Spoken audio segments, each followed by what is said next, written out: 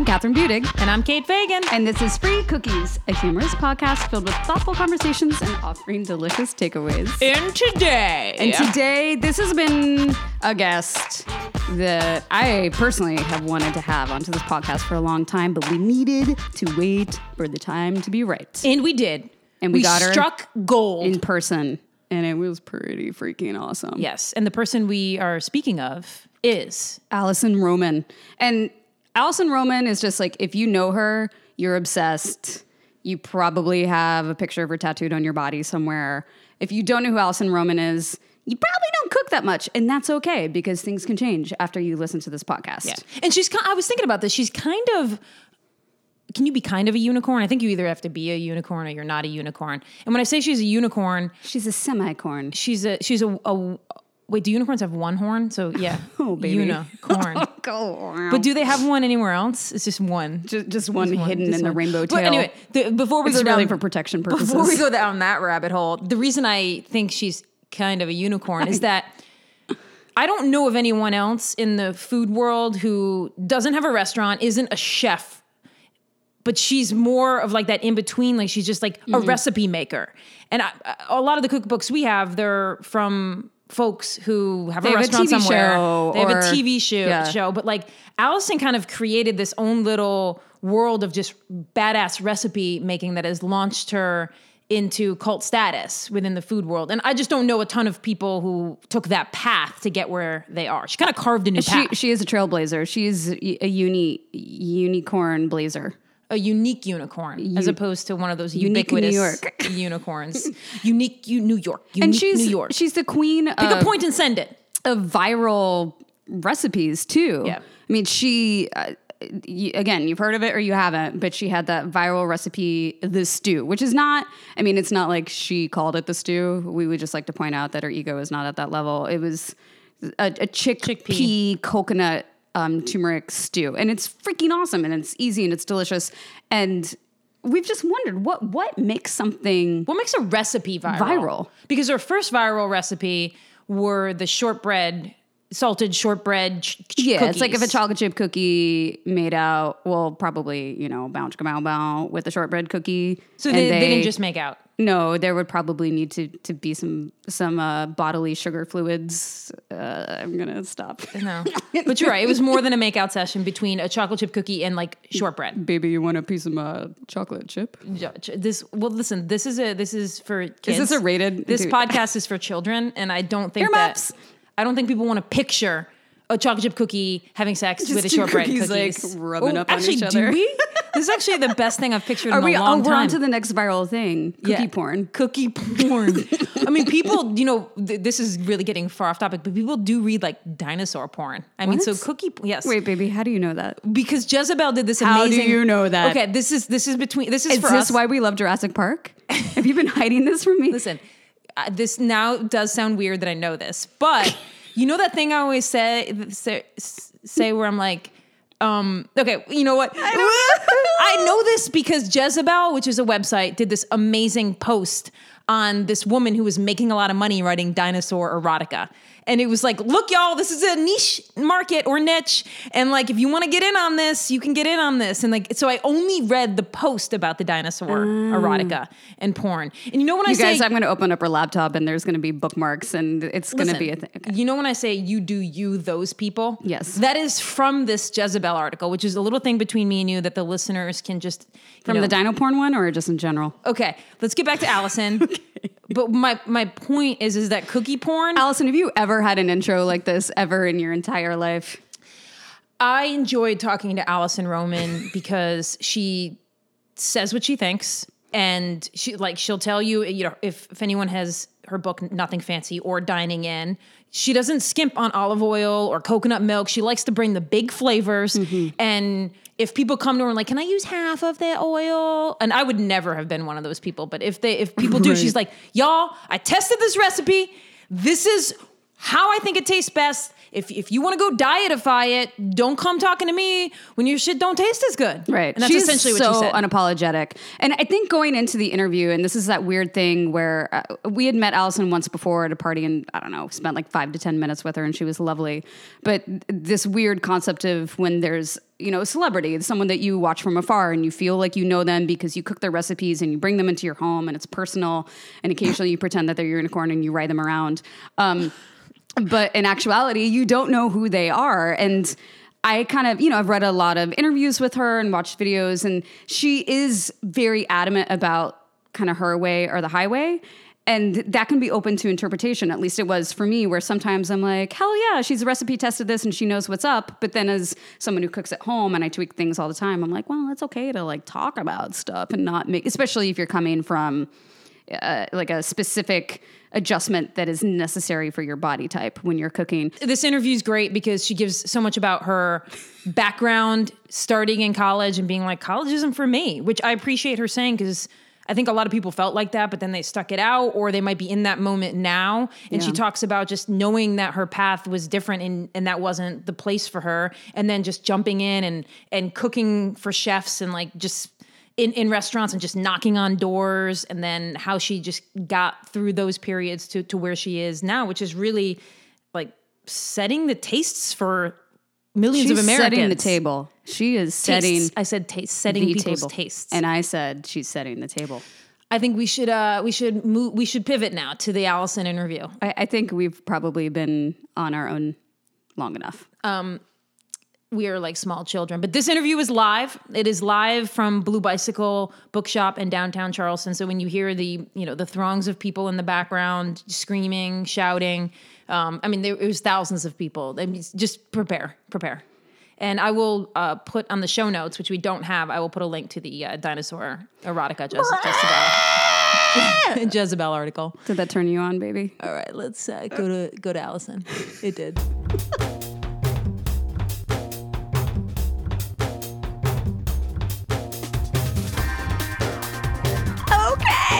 We have Allison Roman sitting next to us. Come on, we can do it. Yes. Come on. Got to get the live podcast and that experience. is not canned. We are live in Charleston, South Carolina, coming from Blue Bicycle Books, who is partnering with us for this season with all of our authors. And we are very excited to have Allison Roman here in the flesh. We've been pursuing her for a long time. It's been a long game. It's been a long really game. been a long game. And we won. And so for listeners at home, if you don't know who Allison Roman is, well, let me just tell you a little something. This woman is amazing. She's a columnist for the New York Times cooking section, not segment, section, and is also the author of 2 wildly successful books, Dining In, and also the newest and the greatest, Nothing Fancy. Yep. So Allison, this is a topic that Kate and I love to talk about on our podcast all the time, is this idea of success. And at least from, watching your Instagram page and seeing you on like the Today Show and this and that, and you were just in the cut and you were wearing Gucci and you looked amazing. It's really easy from an outsider standpoint to just think, wow, she's living the dream right now. And are you #1 New York Times bestseller? It was #2. Oh, #2. Right behind the Pioneer Woman was like womp womp for me, but for me, like those are 2 such wildly different audiences that is basically #1. Just add more butter next time. Because, So with the level of success that you're experiencing, are you happier now? Because we often find that the more successful we get in moments, the more stressed out we get. And what is the journey like for you? I definitely feel more fulfilled than I ever have. Like that was not something that I expected or even experienced after the first book. Mm-hmm. But I think that's also like the older you get, the more you kind of realize that nothing is going to be what you thought it was going to be. And when Dining In came out, or right before it came out, I was like, this is going to be everybody's favorite book, and it's going to change my life immediately, and all this stuff, and it's going to win all the awards. And like, not only was it not everybody's favorite book, it didn't win any, it wasn't even nominated for an award. Like, my life didn't really change in that sudden way, and I very quickly learned that I wasn't going to be for everybody. And I think just that experience in of itself, which wasn't devastating for me at all, was actually just really comforting into going into every other project. Of just being like, cool, I can now move through every other book or project that I do with the understanding and confidence that I won't be for everyone. Like once you already have that, you're kind of like, wow. It's okay the now. anxiety of that not being the case is like totally relieved. So, but I would say like in terms of like my day to day, right now is a weird time because I'm in between a bunch of stuff, and like the come down from releasing Nothing Fancy was really intense. I went on a 2-month-long book tour that was the most intense 2 months of my life. I will never do that again. I came back and it was the holidays, so it was like preparation for book tour, going into book tour, going into the holiday, and I woke up and it was like January 1st, and I was like, what just happened? And you're like, writing your what was column 2019? Yeah. at the same time. I took a slight sabbatical because I did this big Thanksgiving package that I had filed Oh, we before I left. know. We made lots of dishes from that. Like I had to file that in September so I wouldn't have to write while I was on tour and like do all this stuff and then like map out what weeks I was going to take off. And they were really supportive of me kind of bowing out for a minute. And they're like, well, yeah, that Thanksgiving package will give us a lot of fuel for a few weeks and you can kind of, not worry about disappearing. But there is like that pressure to kind of always be doing something. Yeah. It's like if I go dark for a week, they call it going dark. I'm like, guys, I just didn't publish a column. I'm still here. Like plenty of stuff in the archives, like literally hundreds of recipes. No one's going to be hungry tonight. I assure you, we will live again.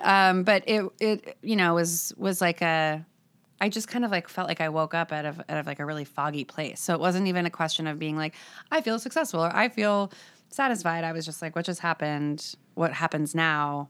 Because I'm not launching into like that next book immediately. And so it feels, it feels weird. But all in all, like for the first time in my life, probably ever, I feel like if this is as successful as I ever get, then I would be really happy with that. I definitely want more. I have like more stuff planned, but like genuinely, I feel very fulfilled and like grateful that I get to do the work that I get to do. Yeah. So for those of us who were introduced to you with like the salted shortbread cookies, which was I think about 2 years ago. This is the viral cookie recipe. 2017, 1,000 years ago. The cookie. The cookies. Will you just take us through some of your background and your background in food and how you even, got to that moment? Yeah, it was a very long and like winding and non-linear path. The long and short of it is I went away to college, was like, this isn't for me. And my parents knew that. They're like, you don't really want to go to college. You want to go to college because your friends are going to college. And I was like, I read books. I love to learn. Of course I want to go to college. But like I was already reading. I was already writing. I was like doing all this stuff. And they're like, you've never talked about going to college before, even when we brought it up. And I was like, well, now I want to go all of a sudden. So I went very briefly and I left. I left like a year and a half into it, but it's because I had started reading all these cookbooks and I was cooking for myself at home. Cooking for myself at home means I was like making like fried rice and I like chicken stock. Hey, which is fancy. Yeah, which was like, I tried to anything of a hot pocket at that age is like thank you. Super Yeah. fancy. I mean, I appreciate that. Yeah. I still can't eat fried rice to this day because it reminds me of the time in my life where I ate it every night for 3 years.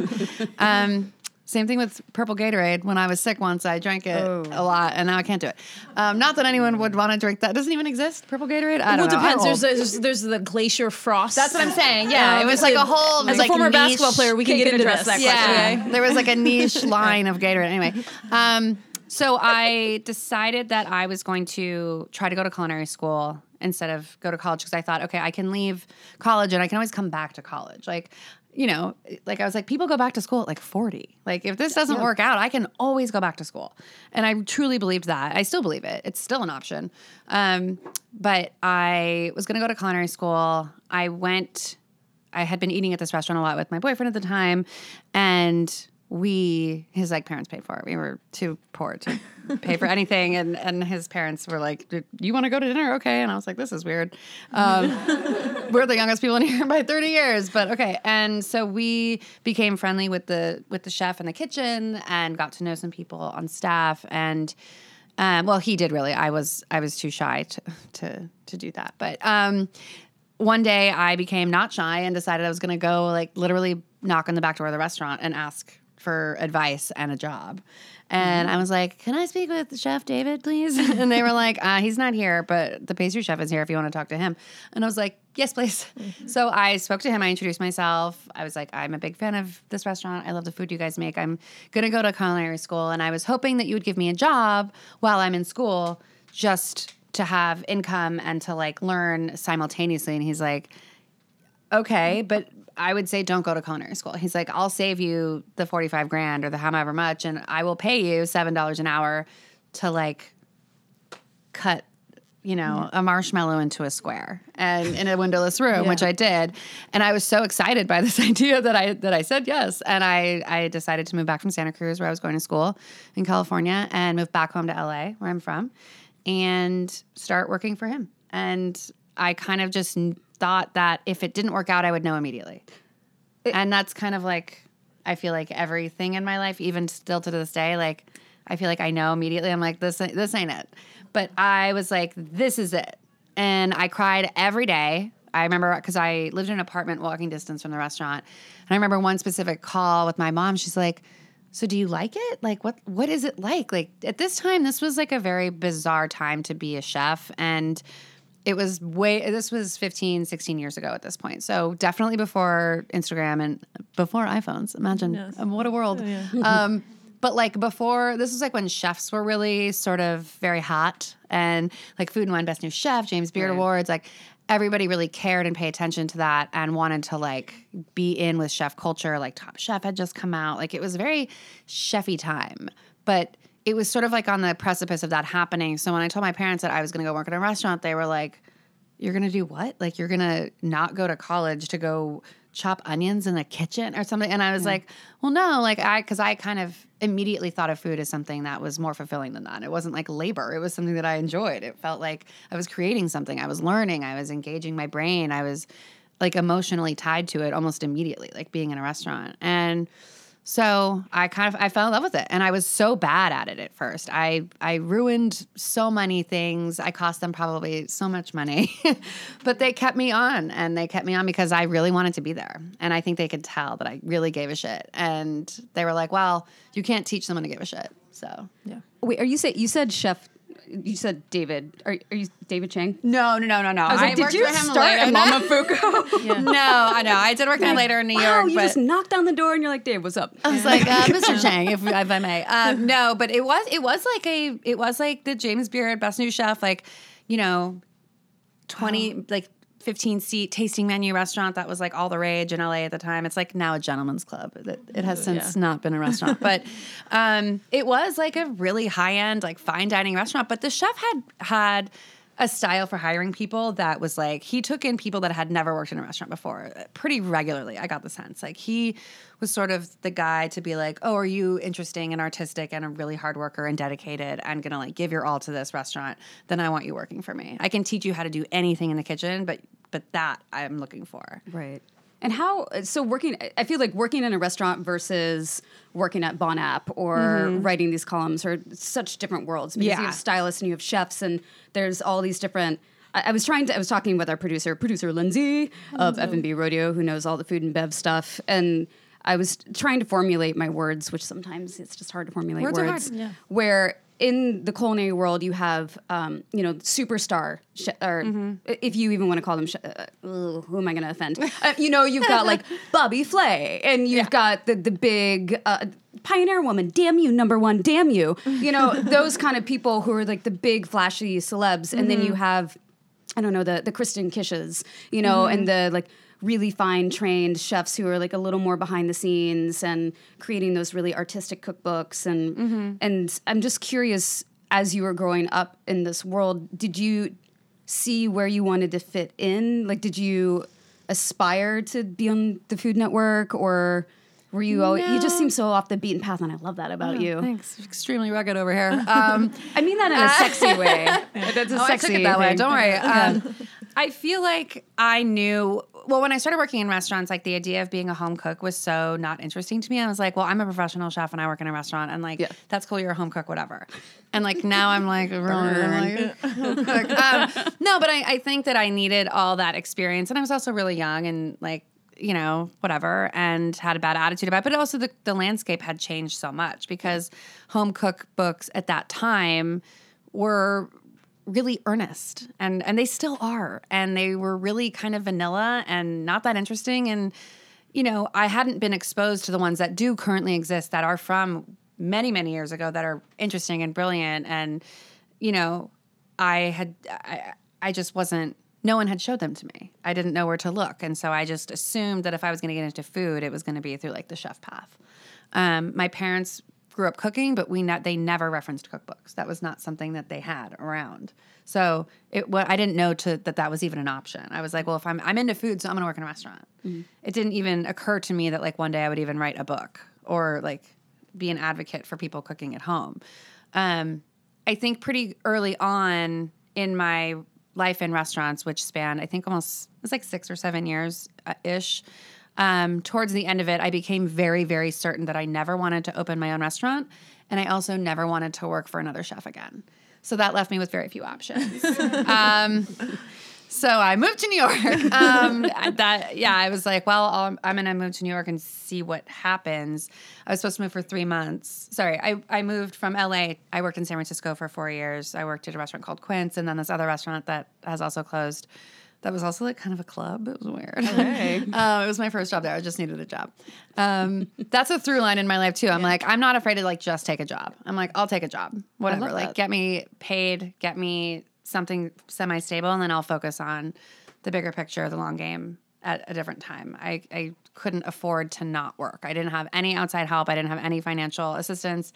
I basically told my parents that I was leaving home and like, see you never. It wasn't like an estrangement situation, but it was like, I can do it. and they're like, okay, bye. I was like, I'll show you. I don't know what I was showing anyone. Yeah. But just that I think that sort of, I'm leaving college to like pursue this thing, and I'm going to take this job, and I'm going to use that money. I'm going to pay my rent at my studio apartment and buy my own furniture and, you know, really support myself from a really young age was really important to me. And that continued on forever. And it resulted in a lot of really challenging times for me, but I never once thought that I shouldn't be in food. Mm-hmm. I never once was like, I should have gotten to something a lot more lucrative. So I don't know. I feel like the decision to choose two of like maybe the not highest paying careers, like, yes. Oh, you want to be like a cook and a writer? Like, I'm like, yep. Yeah. But they're really fulfilling to me. And I wouldn't trade that. I never wished that I had taken a different path just to be more financially stable. But I forgot what we were talking about.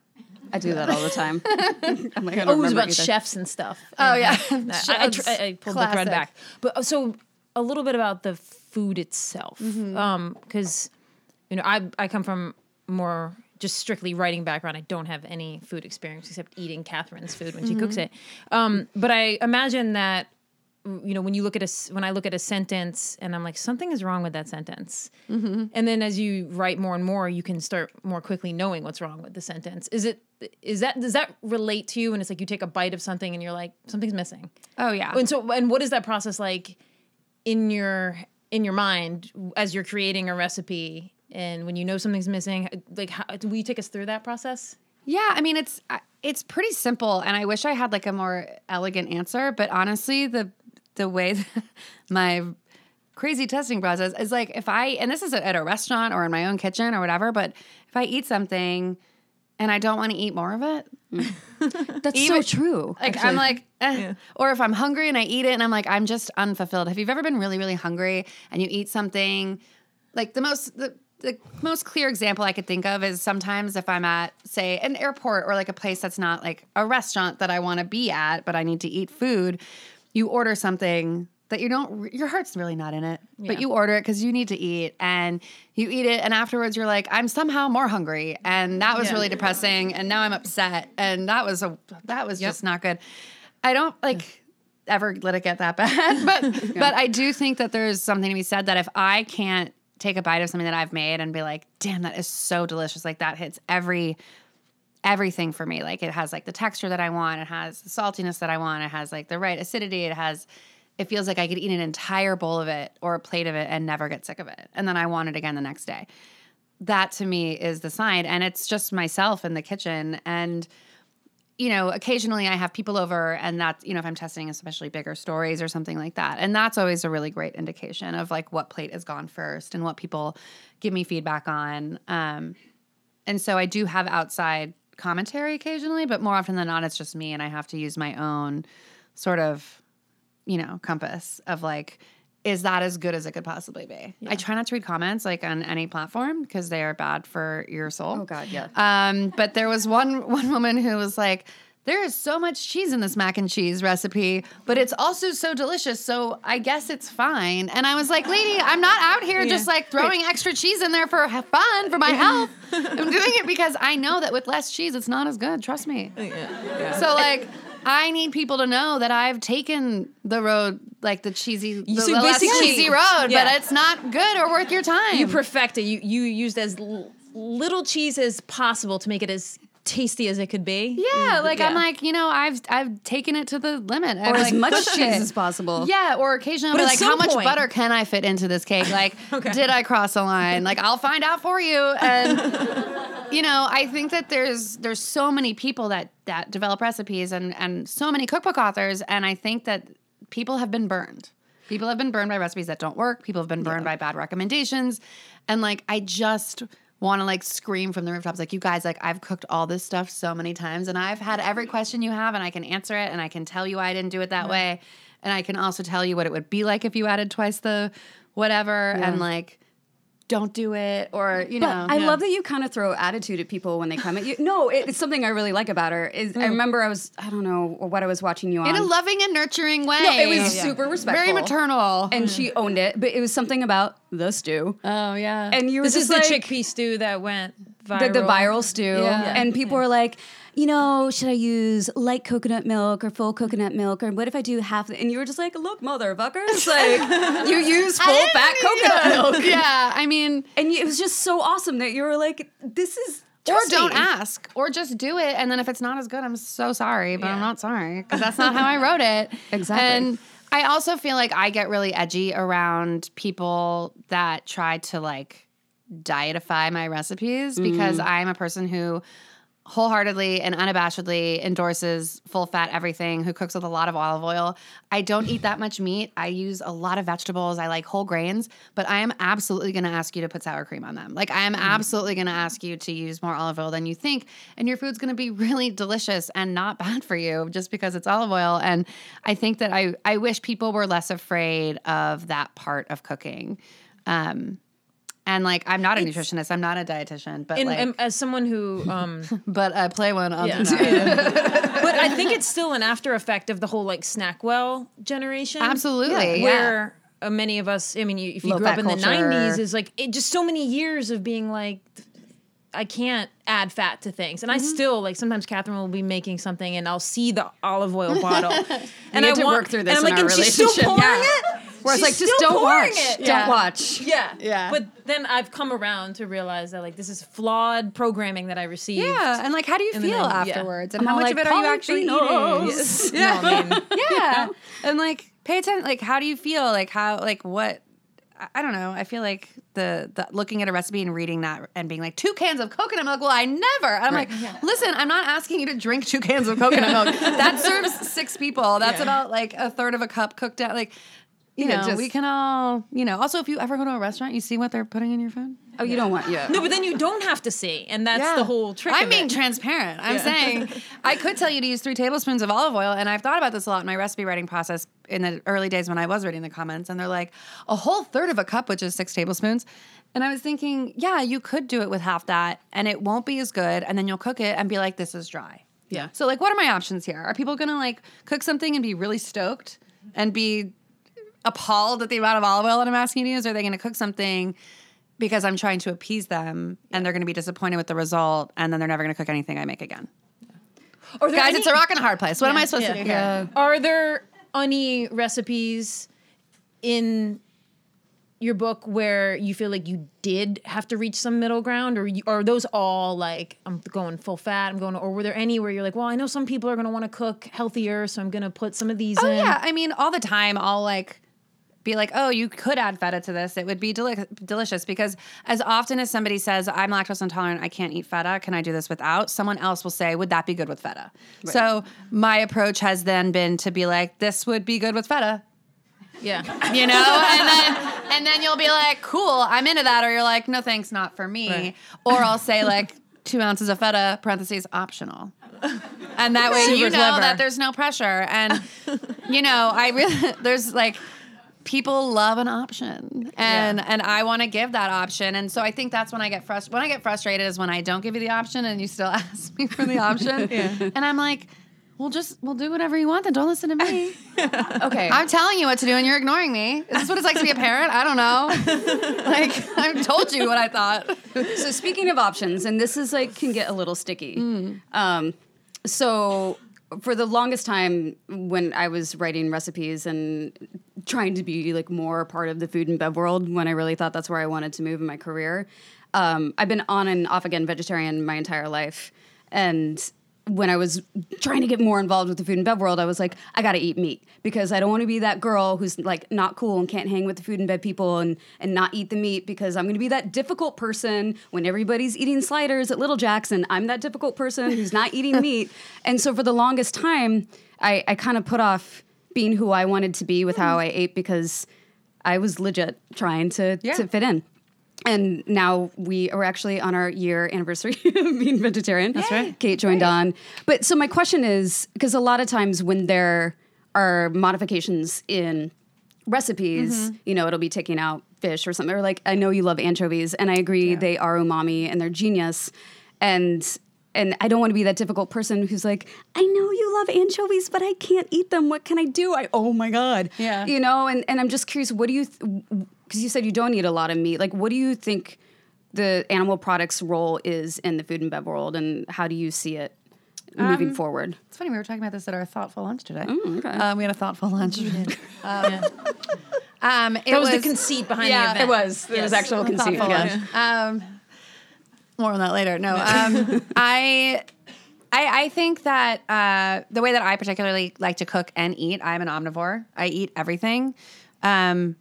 The bulk of my diet is vegetables and dairy. I love both of those things in equal measure. I cannot get enough. I genuinely love like really well roasted broccoli as much as I love a steak. And sometimes I really want a steak, and like broccoli's not going to cut it, you know? And I think that everything in moderation in terms of especially like meat intake is important, not just, you know, again, not a dietitian, not a nutritionist, but for our bodies, but, you know, environmentally, I think that it's really hard to ignore the impact that has on everything going on. So, I mean, my opinion in terms of like meat and stuff is that if you're going to eat it, it should come from a great place. It should probably be more expensive than you want it to be, and you won't eat it that often.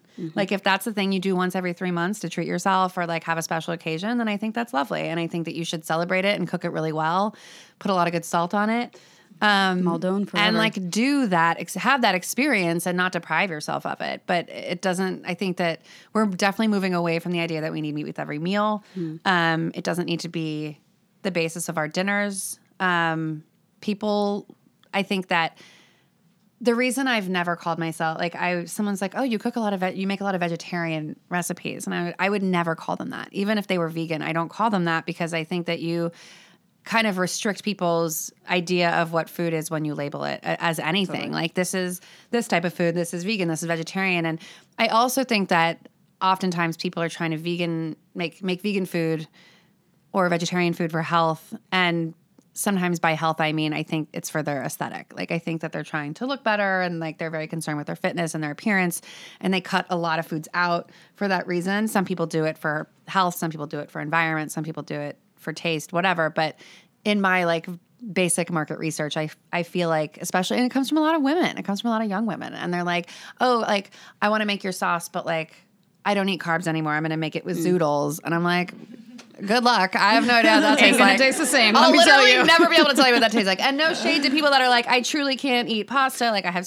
friends with celiac that are like, they're like, don't make fun of me. I'm like, I'm not making fun of you. But maybe that's not the recipe for you. Yeah, but she's also like, I will get down. Like, I don't know. There's like a absence of love of food when you start restricting yourself. And I think that part of the reason I am doing what I'm doing and like what it applies to everything in my life is that I have like a genuine, like very earnest, very real love for like the messiness and enjoyment aspect of food.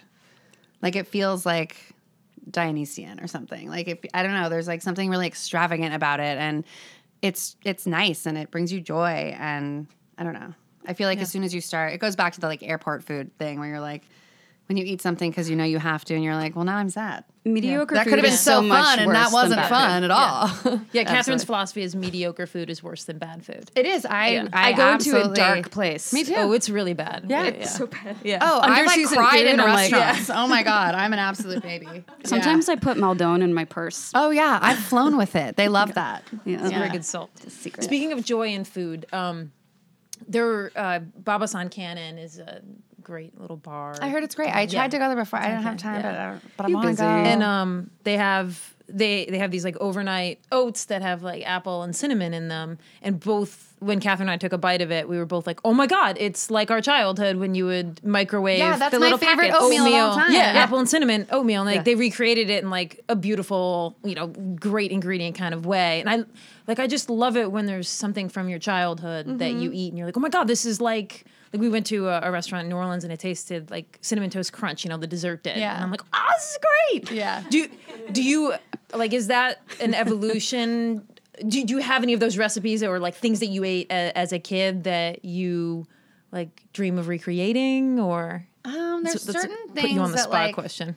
No, I have like a vaguely I'm calling it a Passover inspired Passover menu for the New York Times because it's a secular Passover. It's not traditional, but there's a lot of foods in it. Like there's a matzo ball soup that I have been chasing my whole life. It's from this diner called Solly's in LA, and they also closed. Everything closes. It's really sad.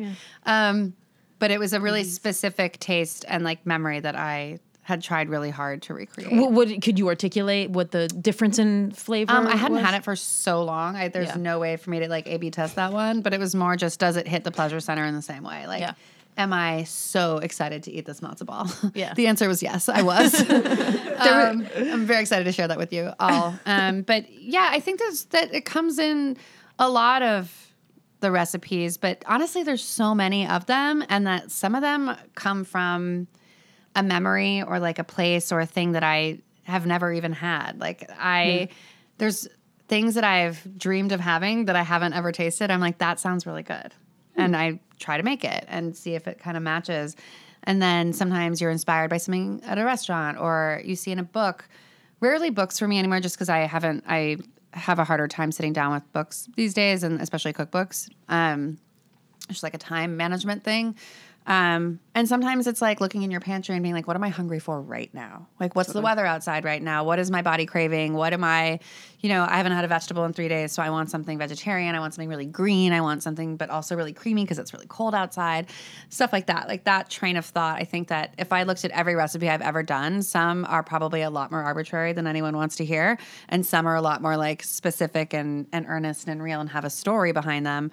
But, I think that I'm sure you've heard people get fatigued of being like, there's like people on the internet that's like, does every recipe have to have a story? Like, can't I just get to the recipe? And I'm like, well, yeah. I mean, sometimes I feel that way too. I'm like, I just want to get to the recipe, or I don't actually have anything to tell you. But your words are so good. You're very funny. Thank you. And the Russian bath dumpling story so recently. that's like a I was thing there that I with had, you. and I was Yeah, like, I I was want in to that eat bath. that. How do I do that bath. differently?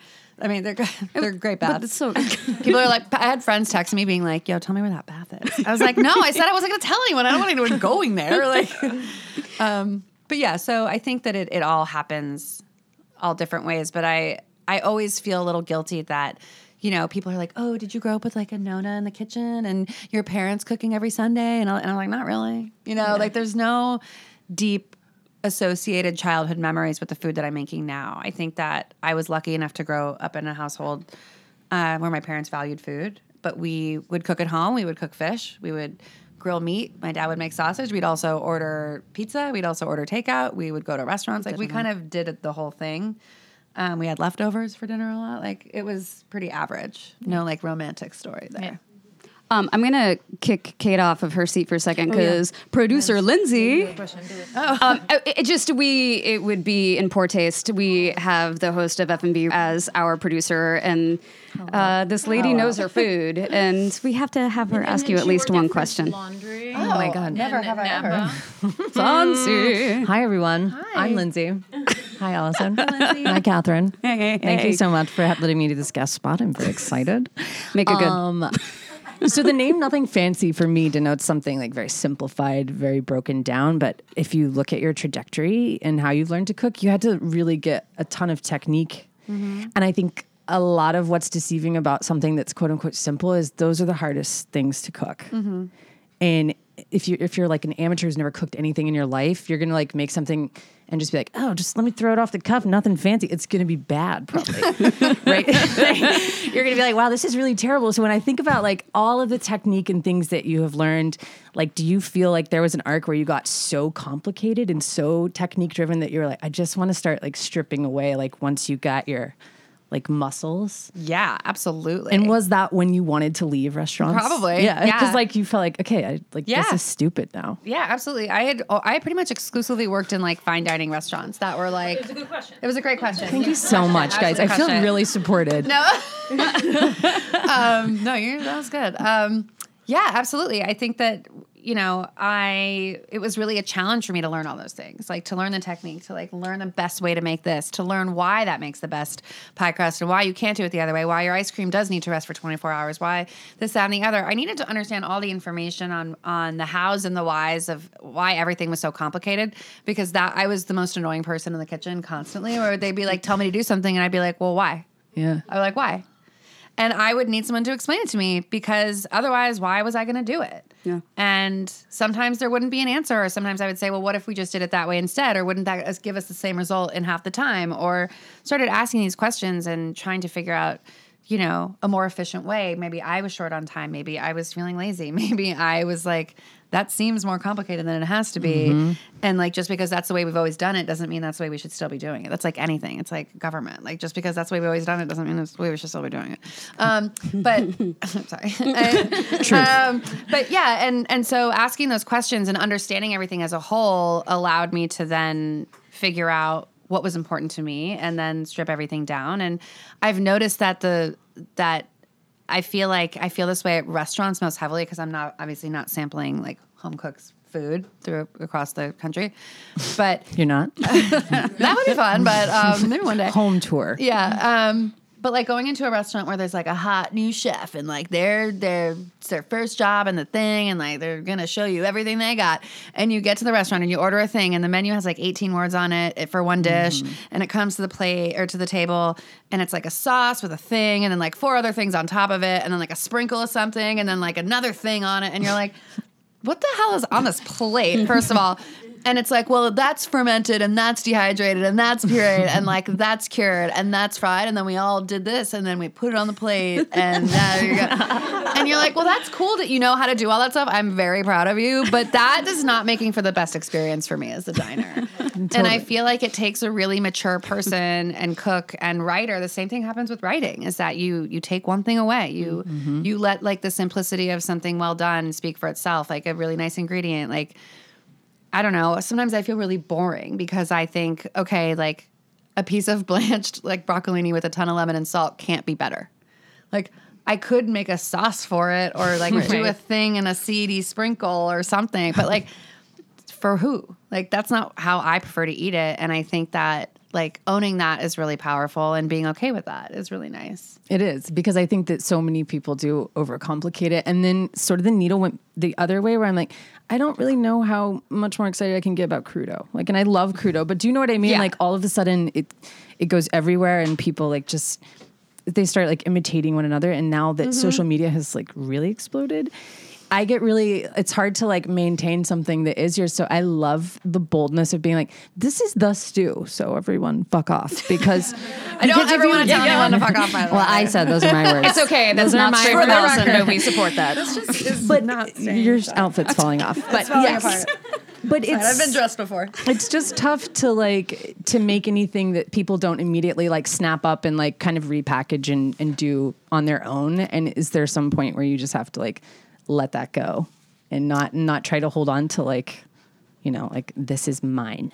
Yeah, I struggle with that, honestly. I think that will come with my maturity, which I'm waiting for any day. I think that is a sign of insecurity, which I have for sure. I think if I were a lot more secure and a lot more confident, I would not be worried if people were copying me. Right. But I honestly, I do get like bristly about like, that's my thing. Or like, I did that and dining in like 2017. And people are like, you're old, it's 2020. But like, you have to let go and you have to trust that people are going to see through people that are not original and that kind of content or whatever can't last. And I think that happens in music, it happens in movies, it happens in books, it happens in any form where everything is accessible. You can read how to do or how to be anything or anyone, but like unless it comes from like an actual authentic place, I think you won't have much of a lifespan. Totally. Like I try when I started doing food stuff, like food writing when I was at Bon Appetit, I was like, I'm gonna write like articles and like I'm gonna like go to a thing and report on a thing, and I was so bad at it, but I felt like I needed to do it in order to like have a well-rounded career and like be everything to everyone, and I felt like I was almost trying to like emulate a version of myself that didn't really exist, and I was like, this is bad, is bad, and I gotta say no thank you to that and that instinct. Or say thank you to the instinct and decide to focus on what I'm actually good at, which is making recipes. And it wasn't the other stuff. And I think that that's okay. I think it's hard to, in the moment, I'm totally like you, where I want to be the mature person who, if someone's mimicking what I've done, that'll be like, oh, that means that must be doing something right. Right. And instead I'm like, back on off. Yeah. But so clearly that means that people are doing this. You're on the top of your game, and that means they want to be you. It means that they want to be in the position of power that you have right now. So that just makes us kind of wonder, like, when people look at you, what do you want them to see? And do you care? Like, and deep down, do you care? Because I feel like it's nice to pretend like you don't care what other people who you don't know think of you. Yeah, I mean, I'm a strong Libra rising. I definitely care what people think of me. But I feel very people pleasy. I think that inherently, like anyone who does like that is in food, and especially like there's an element of pleasing people. Sure, you want to take care of them. There's like a nurturing. There's a aspect. There's you're taking care of people. You want to please them. I don't know. It's like to me, a very clear line to draw. But I think that, and I worry about this a lot. I worry that like when people meet me in real life or when I like do these podcasts and I'm feeling really comfortable and I'm like, oh my God, do I sound like an asshole? Did I say the wrong thing? Am I being too myself? Should I soften the edges? Because that's something that like my editor definitely does in this book sometimes. She'll like highlight, she'll be like, too much. I'll be like, I see that. Okay, yeah, too much. That's too much. But I have never been the kind of person to censor myself. And I've always been the most myself or tried to be. And that, again, is not going to be everybody's cup of tea. And like, it's really especially tough on social media because anyone who's anyone wants to weigh in. And there's people that, enjoy the recipes, but maybe not enjoy my personality. And so that can be a struggle when they give me that feedback. Thank you so much for that feedback. But it's tough. It's weird. It's a weird fine line. And I don't know what the answer is yet. I respect that. No. All right, we want to make sure we leave time for everyone to get their book signed. But And the most important question. Obviously, I know that we did reference the salted shortbread cookies. yes. So obviously it's free cookies, so we like to find out the guest's favorite cookie. But so those are off the table. Those can't be your favorite cookie. Okay, that's fair. What is your favorite cookie? I'm assuming it's oatmeal raisin. She's I know. Ooh, it's so Is that your favorite Yeah, that's my favorite cookie. No. Yeah. No, thank you. No raisins for this girl. I have a strict Yeah, no raisin but policy. people who love oatmeal and oatmeal raisin cookies, and there are going to be a few out there. At least one of you in this room. Yeah, like we're used to being torn down. We're Right, used right, to right. being. It's hard out so there. it's I like get it's it. fine. Like this is a typical reaction to me. You haven't get seen the it. light yet. You've built but- up the Yeah, armor. that's You fine. can take it on. Yeah. You're good. Yep. God, my favorite cookie is a wafer cookie count. I feel like that's a total cop out. I mean, it's like it's more- unusual. Yeah, but is it A really bit your favorite unusual. cookie? I like to judge people's cookie choices. By A the way. wafer cookie with a cream on the inside, or just like straight up? Yeah, No, needs no, to with be- the cream inside. Okay, the cream inside. Got it. I also love a Thin Mint. Yes. Ooh, Thin Mint is good. Frozen, Yeah. frozen Thin Mint. Crowd regular Thin pleaser. Mint. Yes. Frozen Thin Mint. Yes, frozen. So can you create a recipe for like a thin recreate a Thin Mint? Or is I it did- Or we is could it just buy perfect? some Thin Mints. Is it perfect? Yeah, I think they're pretty perfect. There's like a very funny archive video. You got to do some deep googling from when I was at BA. But I made this woman, Erin McKenna, who owns Baby Cakes, the vegan bakery in New York and LA. She makes a vegan Thin Mint. We made them together, and they were delicious. They're really, really good. I don't know. I think they may also be gluten free. But that was the only time I ever like made a Thin Mint. Okay. and they were really good. Okay, so frozen Thin Mints. Yeah, there's another. I'm trying to think of. Oh, I love like a Mexican wedding cookie. Yes. Like a pulverone or like a a nice crumbly, like a sugar walnut powdery, powdered sugar, buttermilk. Yeah, Right. acceptable. yeah. I'm also like not a sweets person, so like to answer that question, I don't have my. Right. I'm like It's okay. I would take Maldon over a cookie. Just Maldon. I would Just take give me a French pile of fries. salt. I'll be good. yeah. Yeah. I feel you. All right. All right, Allison Roman. Thank you. We Thank love you you. for coming, guys. Thank you.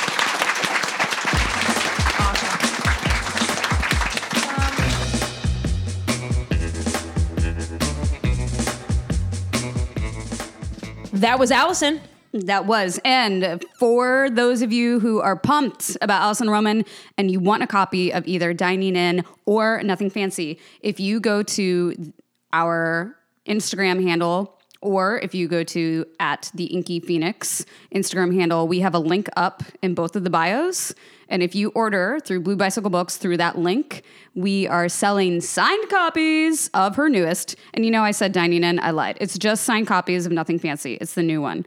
And so if you jump on it once you listen to this, Jump on it. Jump on it. we've got like Get 50 on copies. it. Yeah. And if you use the code Free Cookies, you will get 10% off of her cookbook. Woo! And our Instagram handle is Free Cookies Podcast. It is. It's at Free Cookies Podcast, or the book club is at The Inky Phoenix. So you can join either one of those. If you want a book club, join us there. If you love our podcast, you can support us on patreon.com. It's patreon.com/Free Cookies Podcast.